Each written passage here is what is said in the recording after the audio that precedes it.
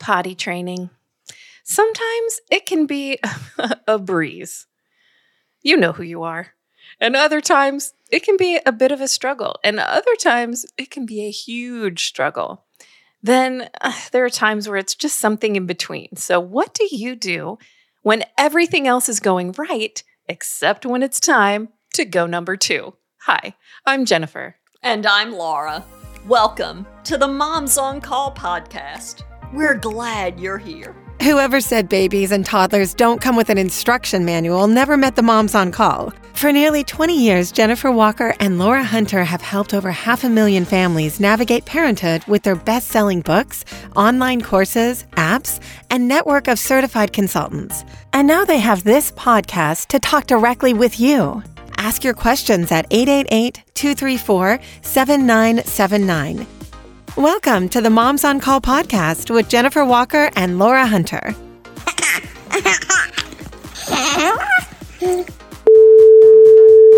Hi, Moms. My name is Caitlin. I live in Roswell, Georgia. I have 2 Moms on Call kiddos and love your books, podcasts, and resources. My question is about my about-to-turn 3-year-old daughter. We potty trained her using the Potty by Design program when she turned 2.5, and she has been doing awesome. However, she refuses to go number 2 in the potty. She typically waits until nap time when she's in the pull-up and goes then. Do you have any advice on how we can get our little girl to go number 2 in the potty? Thank you. The great and awesome potty training question. Oh, okay. All of us have been there. I've done it 5 times. Now, did any of your kids just potty train themselves, though? Because that's really frustrating when you have a kid that's hard to potty train and one of your friends is like, I don't know, they just potty train themselves. And you're like, what? Yeah, oh yeah. I did have one of those, and that was Brent. But he had 4 older siblings, right? He was watching and, he didn't have time. He didn't want to miss anything, and he wanted to be just like them. So I am one of those people that you hate because we did. There's no hatred. We did have one, but I had twins that I thought, oh my gosh, I'm just going to potty train these twin boys just like I did the girls. And it's just going to be super easy peasy. And it's just going to be so much fun. Is it fun potty training twin boys? We would both know the answer to this question because we both have twin boys. No. The answer is no. It is stanky. It is. It is nasty. True confessions here. I started again with this, I'm a pediatric nurse and I've already done this twice kind of attitude. And I started and I quickly stopped. There's nothing like potty training. It will humble you. Retreat. And I know we stopped, and I know I was so traumatized. Do you need a minute? I need a minute. Okay. Well, as you can see, you are not alone. This can be really, really frustrating for both boys and girls. And by design, we really do have some tips and tricks that we can use. So I really do encourage you to go back to your Potty by Design resource. We did a Potty by Design booty camp, which is, if you have to do it in a weekend, here's a weekend or 2 method that, we understand can be helpful for you. And then we did the 3P method, which is, a little bit more patience and perseverance. And, we just kind of take it at their pace.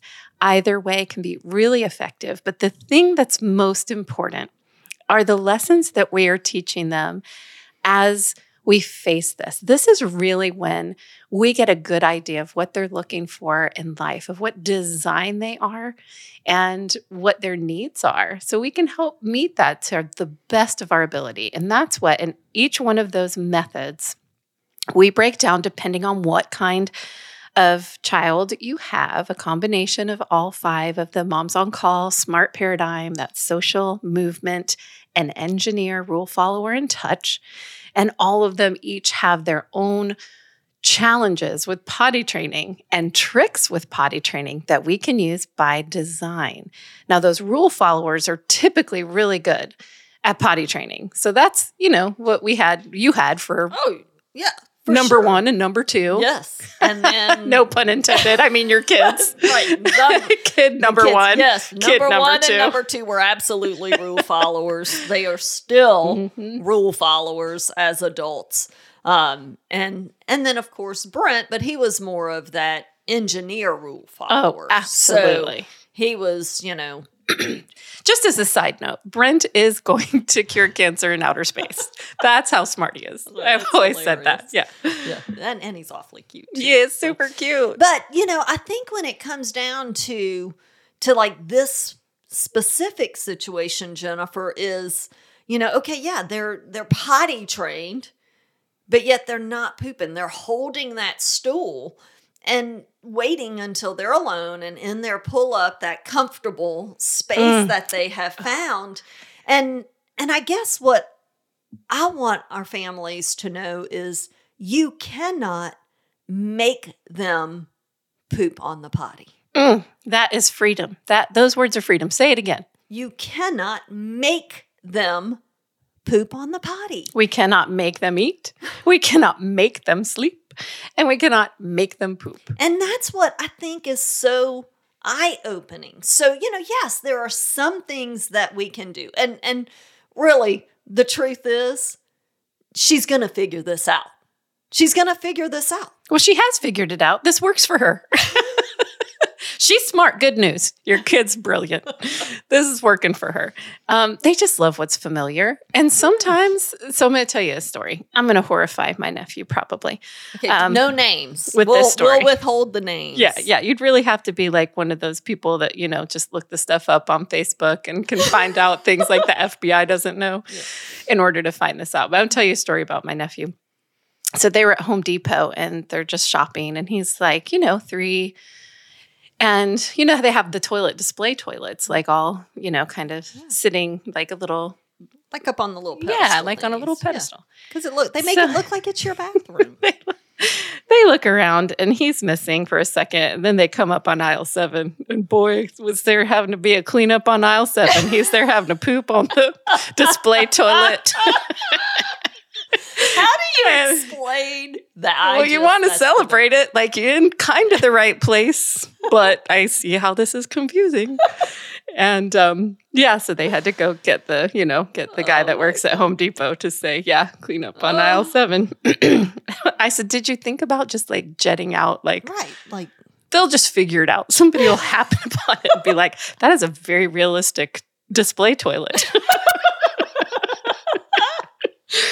Oh, but no, they did the right thing. And so it's just about that familiarity. And sometimes all that air down there, it just feels like you just don't know what's happening. It just feels too free and you don't like it. So getting them used to the process of being on the potty. And one of the things we recommend is putting potty on the schedule. Even if they don't go, we just want familiarity. And you don't ask them, do you have to go?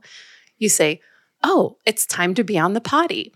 And have something fun for them to do there. Like, we don't want iPads all day long, but if you have like a little iPad time there, you're playing patty cake with them there. We talk about those movement kids doing potty yoga. It's so fun. We can make it fun. Just do little movements with your arms and, arms above your head and stretch. And then we're going to press that belly button. Let's see if the poop comes out. And, so it's just not like I'm sitting there with stress face, like waiting for you to go. It's just really relaxed. And we keep it in a discernible, understandable little set of accomplishments. So we sit on the potty, we poop, we flush the toilet, we wash our hands. And it goes in the same order. Every time we sit on the potty, we poop, we flush the toilet, we wash our hands. And that gives them such a great sense of security because, okay, now I know what's supposed to happen. And when you're there with them, you don't have to stay for a long time. And they won't poop, the first times that you do it. When they do, you got to keep your celebration to a minimum because your social kids will use that as a power play. And you want to literally have a parade. You want to call everyone you know. I mean, you just want to celebrate it so much. But what I want you to do is when they do get the poop in the potty, this is really important, You remember that movie? It was from a long time ago, Hitch. Oh, yeah. And he's trying to learn how to dance. Yeah. And he's just So going funny. crazy with it. And he's like, no, just keep it right here. Just keep it right here, like nice and subtle. That's what we want to do. And that's what we want to do as parents. We just want to act like I knew you could do it all along. And I think that's a huge point. And I think in this situation, I think what we need to do is let her know that she can do it.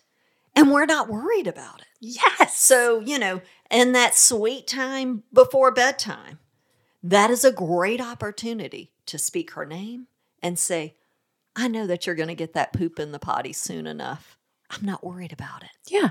You can poop before nap time. You can poop Totally before fine. nap time. Love that. Mhm. Love that. And have a few of those phrases in your pocket and say them often.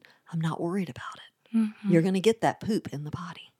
And be very purposeful with those statements for about 7 to 10 days and see what happens. Yes. And that brings up another good point, Laura, is that we don't potty train during sleep times. So I'm not going in there. She poops in her diaper during nap time. I'm not going in there to address that.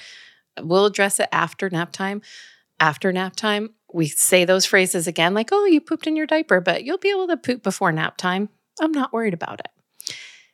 At nighttime and nap time, sleep times are for pull-ups because they really don't get control over their bowel and bladder habits until between 3 and 5 years of age. So I don't want to developmentally require something of them that they're not ready to do. And so, we just are very matter of fact about it. It's not going backwards. It's not going to make everything that you've done so far just a complete failure. Sleep times are for pull-ups. And whatever happens in those sleep times will be addressed after. So either in the morning or after nap time. But we don't want to engage in nap time about potty because they know if they could get us back in there, if they can engage us, they're going to try and use potty every sleep time to get you back in. But I got a potty. They're playing on our fears as a parent. Right. Like, I mean, that happens so often. And so let's just start to put it on her radar. mhm. Let's start believing in her and letting her know that we know that she's going to get that poop in that potty. Be purposeful with those statements, shrugs of your shoulder. Make sure that she just knows that she's going to do it, and she will. And that's what we have to let you know. So you need to hear another mom. Laura and I know, and we want you to know so that you can very confidently let your child know that we're not worried. Thank you for listening to the Moms on Call podcast. If you have a question for Jennifer and Laura, call 888-234-7979. Visit momsoncall.com for resources to help you parent with confidence and thrive, not just survive your amazing parenting journey.